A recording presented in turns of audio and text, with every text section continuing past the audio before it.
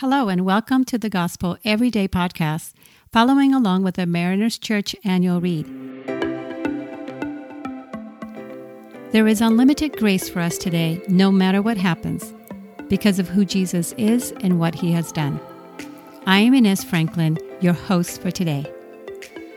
Today's reading is from Proverbs 2, verse 20 to 22. The Word of God reads, "Thus you will walk in the ways of the good, and keep in the paths of the righteous. For the upright will live in the land, and the blameless will remain in it. But the wicked will be cut off from the land, and the unfaithful will be torn from it." So far this week, we are learning how to grow in our wisdom. We learned that we don't get wisdom by just passively receiving it, nor do we get wisdom by just actively seeking it. We must do both. Remember the paradox? Wisdom cries out to us, and we are to cry out for wisdom. Wisdom is a gift from God. We must seek it with great effort because God is eager to give it to us. Now, Proverbs 2 started with telling us that wisdom is a gift of God, and it's something that we are expected to seek eagerly. And now the chapter ends by giving us a stark picture of the consequences of wisdom or foolishness. Here we're giving a contrast between the future of the wise and the future of the unwise. By using different words, the writer describes the wise and the unwise in greater detail. Now, for a quick moment, I'd like to highlight the words for righteous and wicked. We have to remember that Proverbs was originally written in Hebrew.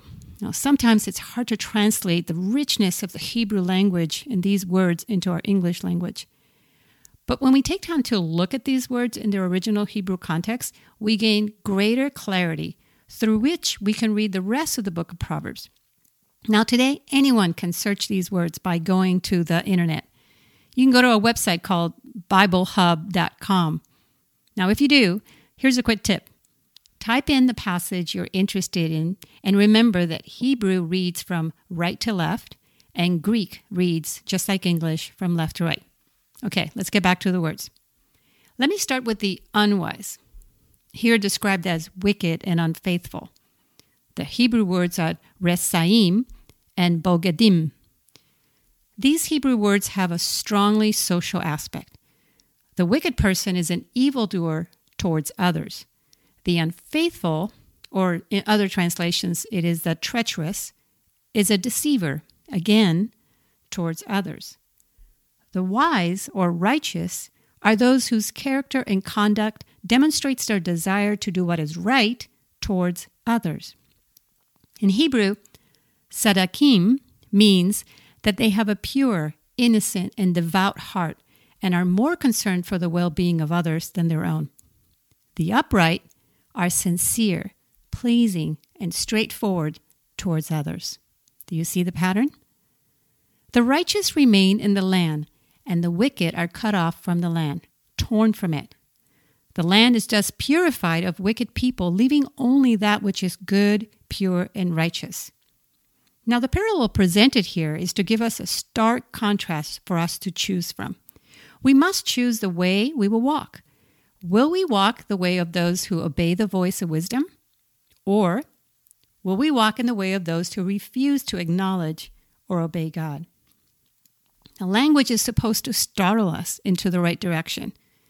When it says cut off or torn, it means to be violently removed and snatched away from the land, just like someone pulls out a weed from a garden. Now, today's devotional hit me personally. Now, while I don't consider myself someone who is deceitful or unfaithful towards others, I was challenged to ask myself, in what way am I committed to the well-being of others? Am I more interested in wisdom for my own personal gain? Or am I seeking it so I may be a greater blessing to others and my community and the world? As the colors point out, to live in this way requires that we are willing to disadvantage ourselves, to share in the gifts I have been given generously, to serve the way the Lord has served us. Now, Jesus is the example of the righteousness of God's wisdom that's supposed to be produced in us. So I was reminded of Philippians chapter 2. where it makes very clear how much Jesus gave up to care for us.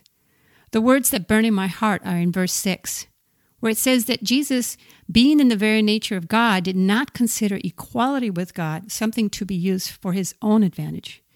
Rather, he made himself nothing. Now that's the true definition of a life lived for the good of others. I like to think of myself as a generous person, but am I disadvantaging myself? I don't think so.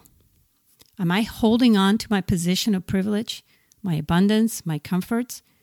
Am I giving from my surplus where I don't even feel it? Or am I giving from a sacrificial place where my heart grows and God's wisdom and love have a chance to shine through me? These are just a few of the questions that I asked myself as I was reading today's passage. What do you see? A righteous life is not just for our own personal enjoyment. It is to be lived out for the good of others. In a way, Proverbs gives us a method of measuring our progress along this journey of seeking wisdom. The more other-focused we become, likely the wiser we are becoming. Let us pray. Lord, you are indeed a generous God with us. Every good and perfect gift we have comes from your loving hands. Indeed, we are rich beyond measure. We have security in you and provision for all of our needs. Help us trust you more today and give us eyes to see others the way that you see them. Every person is your precious and glorious image bearer. You seek to save the lost and make the foolish wise. Start with our hearts and then give us the strength and passion to share sacrificially with others. May your love be on display for all to see. Jesus, indeed, by this the world will know that we are your disciples. Amen. Thanks so much for allowing us to be a part of your day. Please be sure to subscribe and share. You can tune in tomorrow for fresh new content. And remember, no matter what happens, there is unlimited grace for us today because of who Jesus is and what he has done. For questions about service times and more, you can access all information about Mariners Church by downloading the Mariners app at your favorite app store, visiting the website at marinerschurch.org, or by finding us on Instagram handle Mariners Church. Till next time, have a great day.